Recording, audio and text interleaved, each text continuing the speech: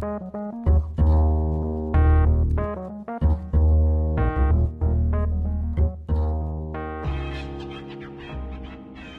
back to Cargumentative. I'm your host from the Sunday Times, Thomas Faulkner, and as usual, I'm joined in the virtual studio by Dennis Dropper and Brenwyn Naidu.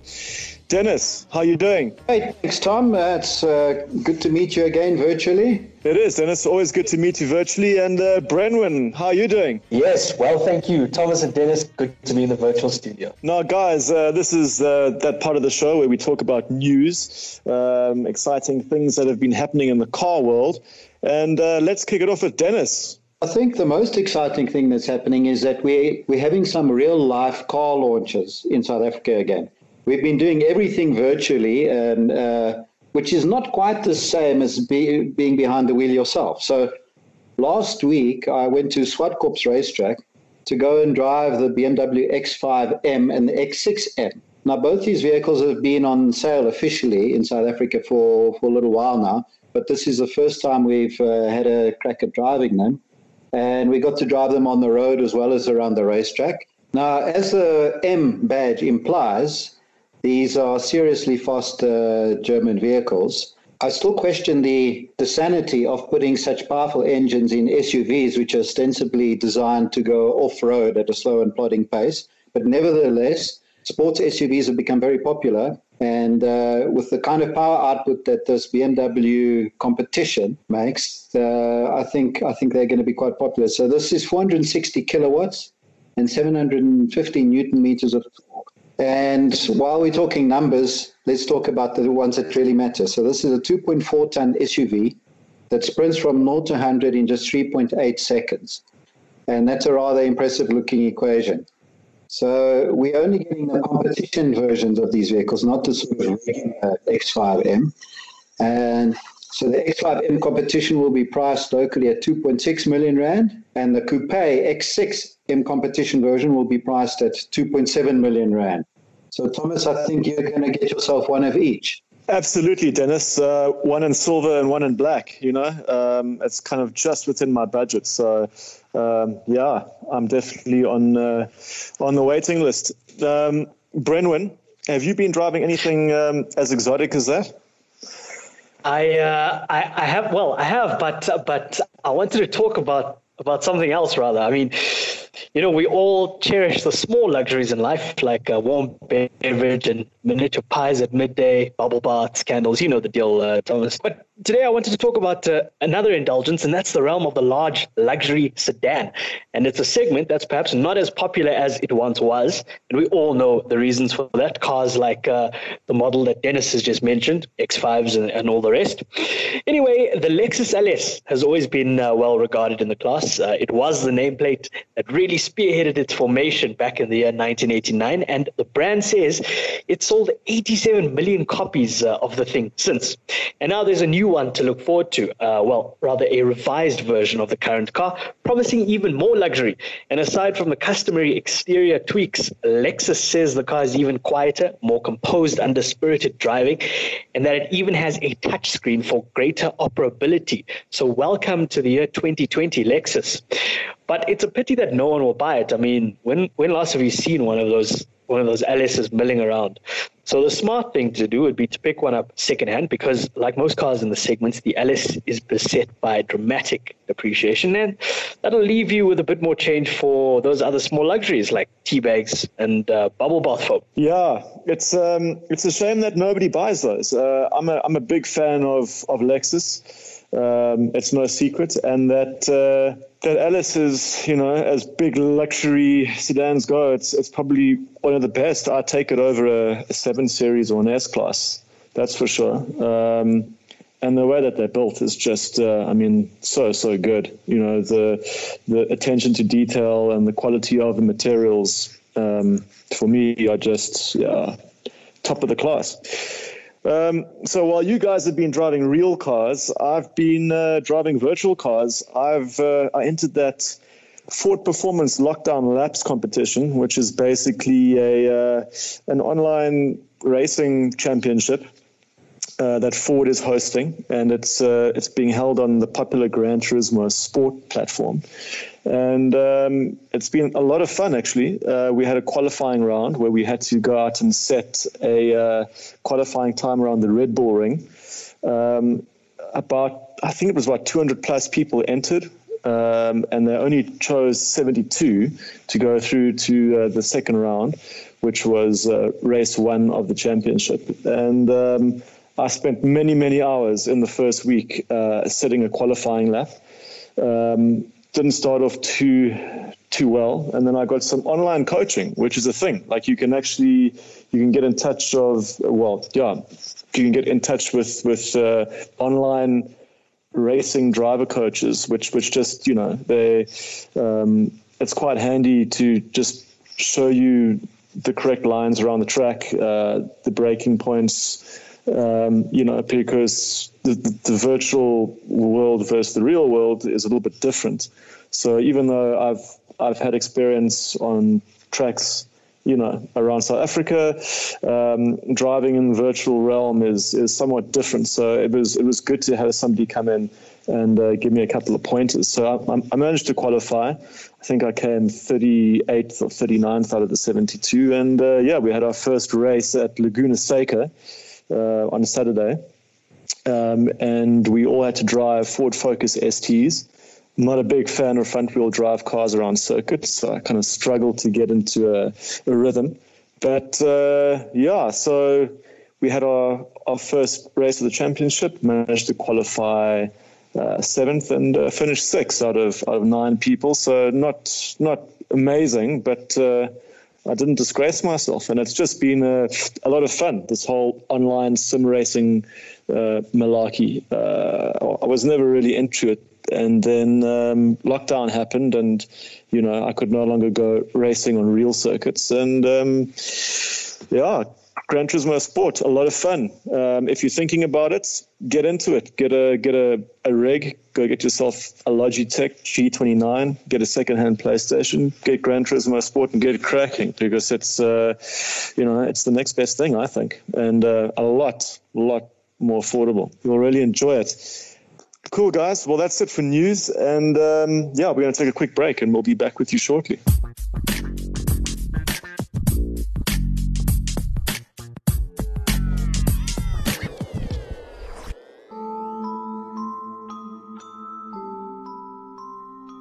Join me, Nicole Engelbrecht, your host on True Crime South Africa, a weekly podcast that covers both solved and unsolved South African true crime cases.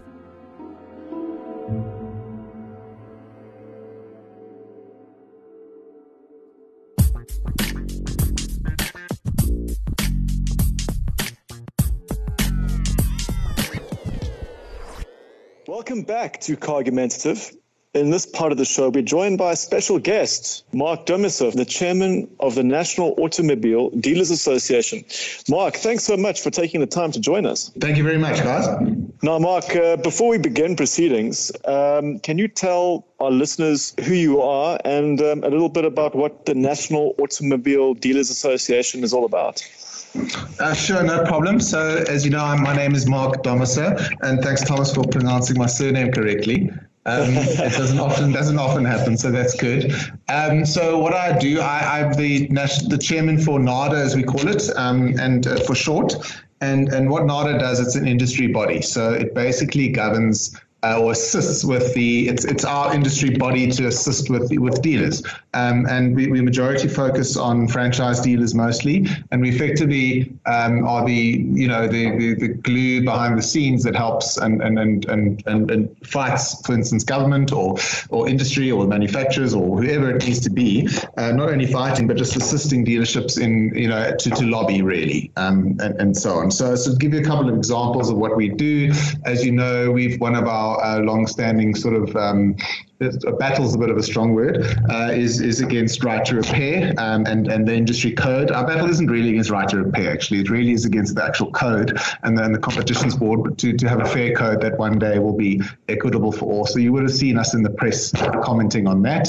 Obviously, during the lockdown, we were very, very much fighting and lobbying for dealers to be open a bit sooner, simply because of the risk of dealerships actually closing because they were closed too long. And we got a very good, lot of good ground there. And that's a typical type of thing we do. We deal with Financial Service Conduct Authority when there's issues that deal with dealers there. And simply because dealerships are quite complicated environments. They cover retail, they cover financial services, they cover technical engineering, etc. So it's a very wide range role.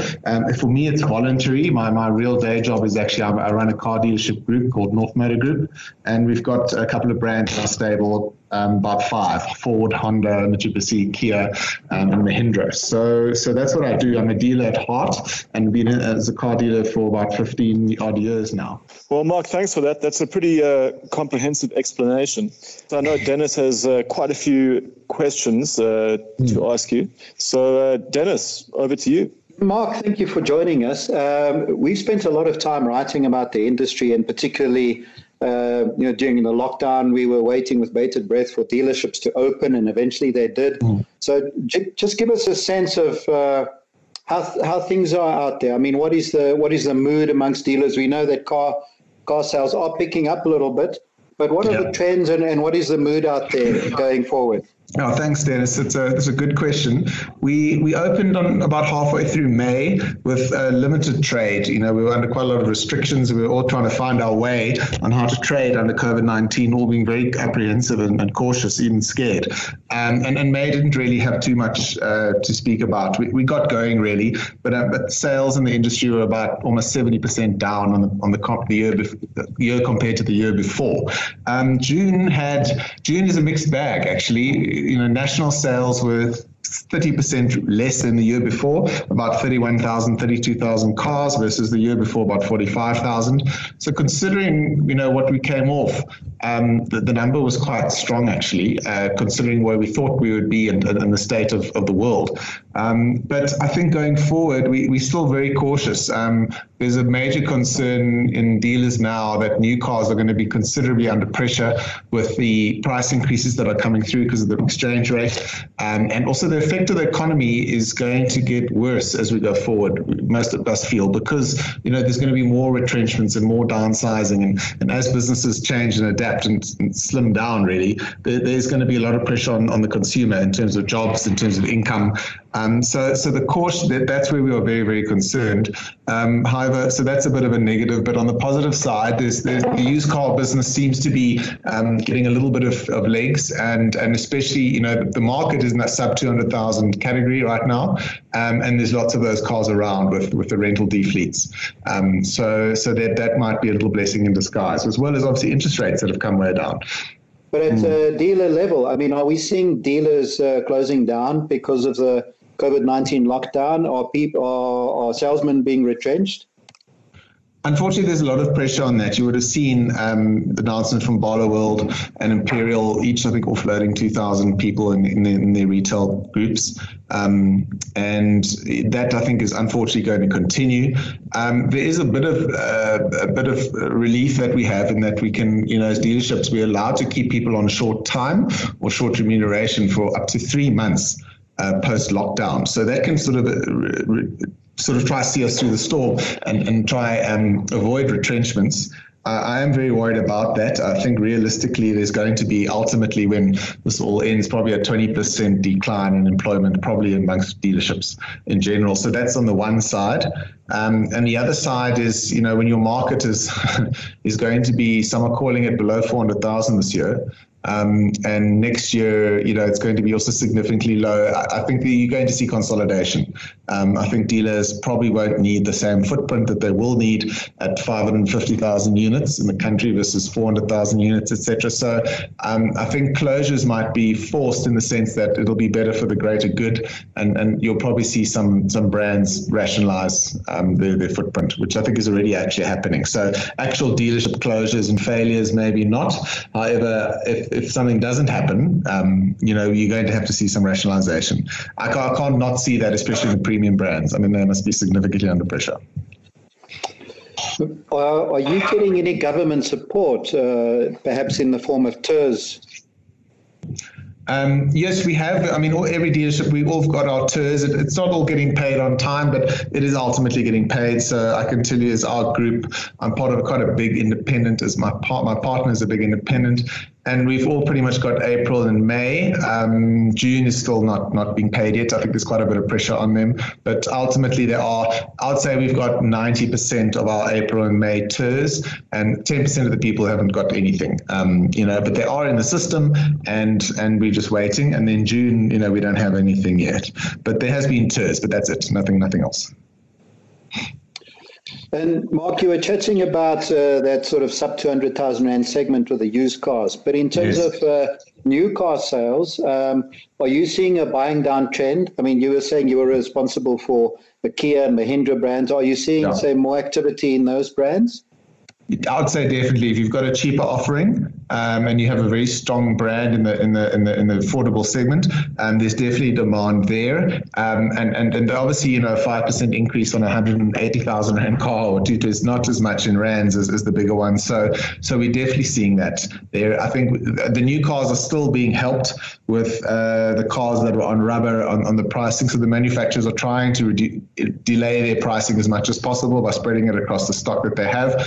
So that with the interest rates, ironically, still a good time to buy a car, but especially a new car as well. But I mean, it's definitely in the lower segment there. It's not necessarily about buying down. It's buying down, but I think people are either trying to get a good value used car or or a good new car, which nowadays every car pretty much comes with 5-year warranty, 4-year service plan. So you do the purchase now with lower interest rates, and it's a good deal.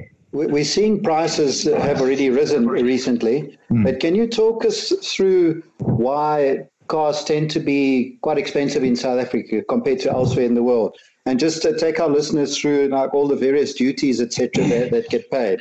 Very good question, Dennis. As I said before, many people have probably looked at their car in South Africa and looked at the Rand pricing, and then try to look at it in England or America or the UK or Australia. Those ones typically are looked at, and if you're just on a straight exchange rate basis, we're always so much more expensive. And the reason for that is mostly import duties. It's not the manufacturers trying to make an extra buck in South Africa, or the dealers, which often also get lumped in that category. So we have a few categories of import duties which are quite expensive. So I'll just take you through them quickly. We have something called general excise. So any car, unless it comes from Europe, and it's specified as something called Europe 1, every car that is imported into South Africa will have a 25% flat duty on the free on board price. If it's a Euro 1 car, and that means that it's made in Europe and it has, I think, 60% local content in Europe, that 25% goes down to 18%. There's a subsection there for a sub 1 litre motor. There's no import duty, but those are very limited. So, but generally speaking, you're looking at between 18 or 25% on most of the vehicles imported in South Africa. That's just the standard general excise. We then have something additionally called ad valorem duty, which is a scale duty that ramps itself up the bigger and more expensive the car becomes. So on a typical A segment car like a Kia Picanto or a Honda i10, that kind of area where those types of cars compete, there's a standard 5% ad valorem. On a hatchback like a Ford Fiesta or a Kia Rio or something like that, it's 8%. On a sort of standard family SUV like a Honda CR-V or a Kia Sportage, just to give you those kinds of things, the ad valorem duty is 14%. So if your car doesn't come out of Europe and it's not Euro 1 and it's a standard SUV, you're already paying 14% plus 20, so 39% of the price of the car, the free on board price, is already sucked up in duties. And then there's more. Every car also has to have CO2 tax on it. So that is a rating in terms of the types of the CO2 pollution that the car is rated on. And generally speaking, there's a benchmark of 120 grams of CO2 per kilometer. So to give you an idea, during the lockdown, the rate was increased from 75 Rand per gram over 120 to 120 Rand a gram. So on cars especially your bakkies, like your Ford Everest or Toyota Fortuner, Some of those cars can have up to 16,000 Rand just in CO2 tax. And I think that was before the increase in the lockdown. The sad thing about that is the CO doesn't really go anywhere. It just goes into the fiscus. It doesn't go to upgrading our refineries or becoming, unfortunately, the money isn't productive. It just unfortunately goes into the fiscus.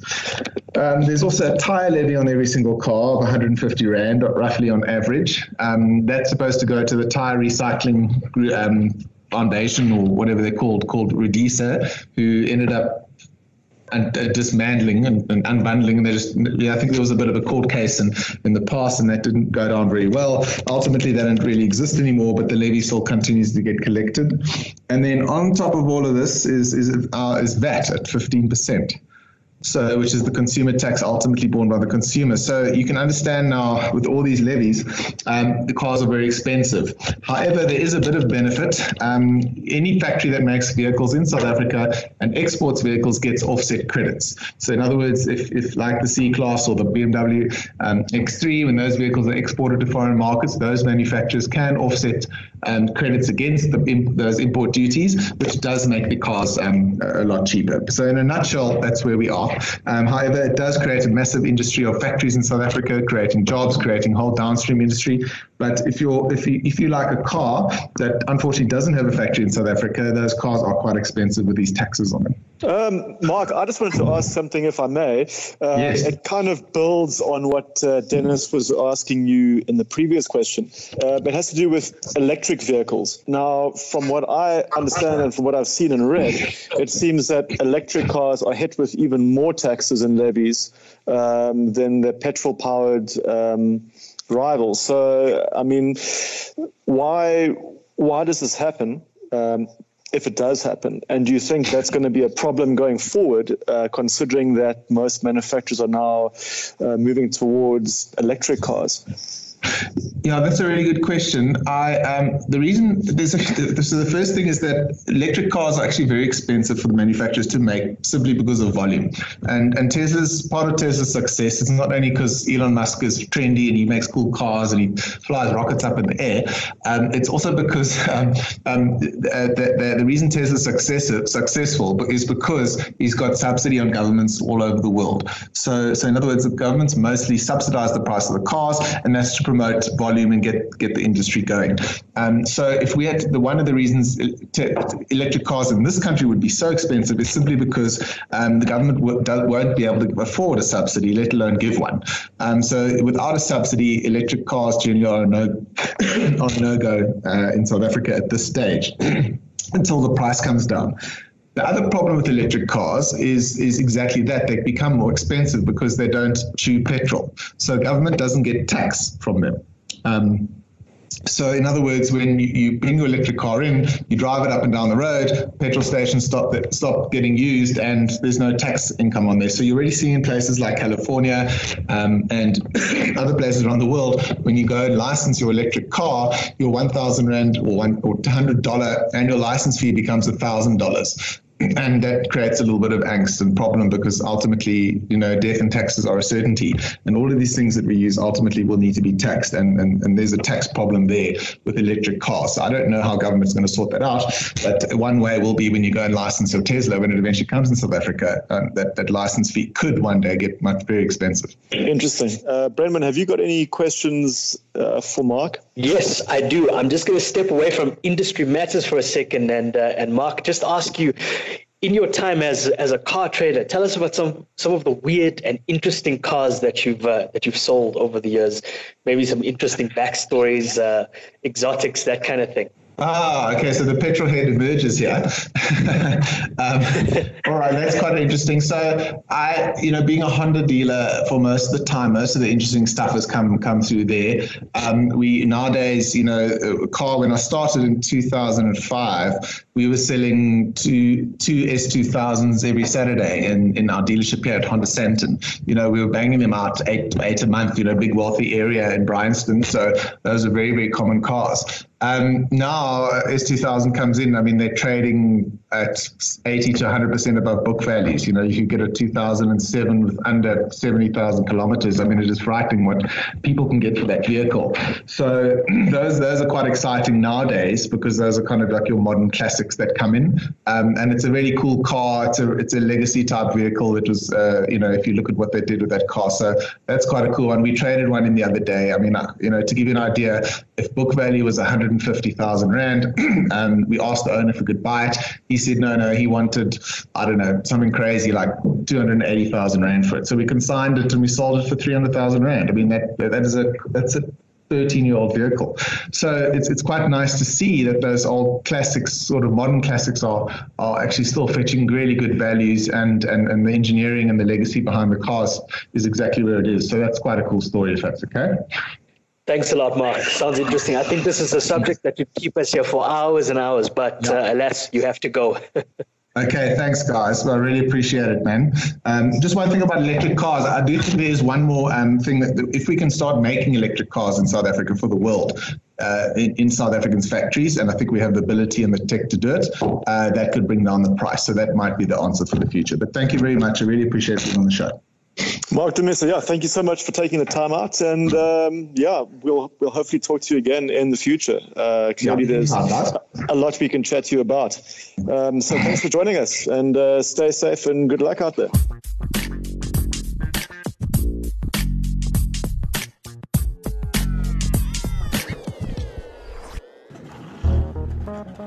Would I buy a Haval? But you see, like, you can't beat the diesel. I'll take the petrol over the diesel any day. Tune in to Cargumentative every Monday morning on Times Live Motoring. You can join myself, Thomas Faulkner, and my regular gang of automotive misfits as we discuss motoring news, views, and of course have a cargument or two. That's Cargumentative, only on Times Live Motoring.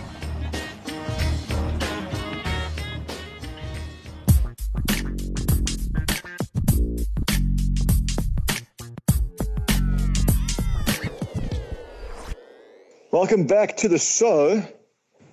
It's that final segment where we all chat about what we've been driving and what we've been getting up to. So let's lead it off with Brenwyn. What's been in your garage? Right. Well, gentlemen, I just gave back the BMW 2 Series Grand Coupe, and frankly, I'm not sold on the newcomer. For starters, it looks, to my eye anyway, as odd as it did in the initial press photography. You know, they could have made it look like a shrunken down 8 Series Grand Coupe, but instead they made it look like a contemporary 5 Series GT. And as for the drive, yes, it is a comfortable commuter, but the torque steer exhibited by my 220D test unit was rather, shall we say, pronounced. You know, I'm struggling to find the USP of this car. I think the Mercedes-Benz CLA class is a far sexier execution of the four-door coupe template, if that's what you're looking for. And if you want a sophisticated, refined German three-box, I still think the outgoing A3 is a nicer steer. So the BMW 2 GT is not really the company's finest hour, in my opinion. Yeah, it's interesting you say that. I mean, I haven't driven it, but it seems a bit niche, you know. It kind of seems that it's neither here nor there. And I think it's maybe too much of a polarizer of opinion to find much sales success. I don't know how you feel about it, Dennis. Well, Thomas, I didn't drive that version. I drove the petrol version, which is all-wheel drive, and that didn't exhibit that same kind of torque steer. So I was a lot more impressed with that car. That's good to hear. Well, Brenwyn has been driving that. What have you been driving this week? Well, it's been an interesting couple of weeks. I spoke just now about the BMW X5 and X6M competition. And earlier this week, I got to drive Porsche's new Taycan Turbo S, which is Porsche's entry into the electric car era. And being Porsche, they've done it properly. So this is the second quickest accelerating Porsche production car to date. So 0 to 100 claimed 2.8 seconds. The only one that is set to beat it is the new generation 911 Turbo S. So that should tell you something about how much of a thoroughbred racehorse this electric car is. And the beauty of driving it is that power is just so instant. There's no lag anywhere in the rev range. The moment you touch the throttle, it's like you've kicked a football. That's how immediate the acceleration is. And it just whisks along silently, or let's say semi-silently, because underlying the whole thing is a bit of sound almost like a muted jet engine sound. So and there's even a button that you can press on the dashboard to enhance that kind of jet engine sound. So it never becomes intrusive, but it just adds a little bit of emotion to the experience, because as we know, Porsches are all about emotion. And just one other thing I'll say about this vehicle is that the suspension, which is, I suppose, what you would expect from Porsche, is they've got the chassis really right. So it corners really well, this vehicle, but at the same time, it doesn't buck around like a rodeo horse. So the ride is really comfortable. It's got air suspension, adaptive dampers. So you've got the best of both worlds. You've got a very sporty handling car and also a great ride over rough roads. So hopefully, Thomas, you also get your crack at the wheel of this Porsche, because I know you're quite a fan of the brand. Dennis, I am. I'm a big fan of the brand, and I'm actually getting a turn to drive it next week, Tuesday, which I'm quite excited about, because I really enjoy driving these electric vehicles. They get a lot of flack from a lot of people, comparing them to appliances and how they're sort of dull. And I disagree, actually, because I find them exciting to drive, especially in terms of the power delivery. You kind of touched upon it, and it's that instant, full throttle power that you get from 0 RPM. So yeah, I'm quite keen to see what Porsche's managed to do. And I wanted to ask you, I mean, how does this compare to something like a Jaguar I-Pace, which I think you'll agree, when it was launched here, I think it was a year or two ago, that was kind of a game changer. We'd been in i3s, we'd been in Nissan Leafs. And the I-Pace came along, and suddenly it was just like this game-changing vehicle with a lot more range and a lot more performance. So compared to the Taycan, how do you think it compares against the Porsche? Thomas, that I-Pace was a game changer, certainly, and it's still a very impressive vehicle. But in terms of the pure performance, this Taycan Turbo S just takes things to the next level. With sub 3 second 0 to 100 sprint, I mean, that will compete with just about any supercar, any Ferrari or Lamborghini that you can think of. Yeah, interesting. But it does come at a cost, though. And Brenwyn, I know that you also got to drive the Taycan. How much is it going for? Yeah, well, you know what? I think the pricing is relative. I mean, the entry-level car, well, entry-level in quotation marks, the 4S starts off at about 2.5 million rand. And, I mean, that's what you'll pay for those BMW X5Ms and X6Ms that Dennis was talking about earlier on. So I think to have such a level of technology at that pricing point is okay. But, of course, if you want the Turbo and the Turbo S, the Turbo S will set you back around the 4.5 million rand mark, if I'm not mistaken. So yeah, it is pricey. What did you think about it? Did you also enjoy your time behind the wheel? I most certainly did. In fact, the experience was sort of on the overwhelming side. When I got home, I just sat down in the quiet of the afternoon for a bit before I dove into all the technical releases, because there's so much in that car. It's just brimming with stuff. I mean, those motors are extremely high tech. The suspension, the chassis, and the measures that they've employed to ensure that it's efficient and it's got a usable real world range, which they quote 412 is the maximum range you can get on a full charge in the Turbo S.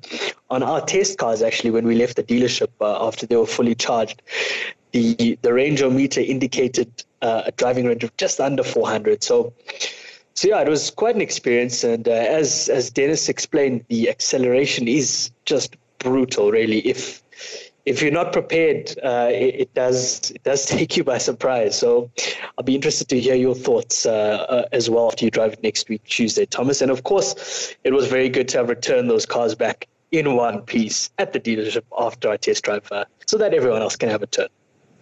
It always is. I'm excited about this Taycan driving experience. So yeah, I'll let you know what I think of it. From my side, what have I been driving? I got to sample that new Toyota Corolla sedan, the XR spec, and we've discussed it before, so I won't spend hours on it. But I was impressed. It was really smooth and refined. The seating position is fantastic, really comfortable. I think Toyota have done a great job on that. It kind of feels almost like a Camry in terms of the kind of luxury and comfort levels that it offers. My test unit had the CVT box, which, it's obviously not... wouldn't be my first choice, but it does a good enough job, and it's got those artificial gear ratios. It's got 9, I think, which is one more than a Formula One car. And I'd also like to see the turbo engine there. The naturally aspirated is not bad, but it's just times have moved on, I think, and to not have a turbo in that Corolla sedan seems silly, especially when it's in the hatch. But yeah, guys, that's it, I'm afraid. Paige is shouting at me via WhatsApp and Skype and Facebook, red in the face, saying I must end this. So, thank you so much for joining me back in the virtual studio. And I'm sure we'll do it all again next week. Thank you, Thomas. Thank you, gentlemen. Thanks, guys. So that's it from us and from Cargumentative. And we'll see you back next week, same time, same place for another show. Until then, stay safe.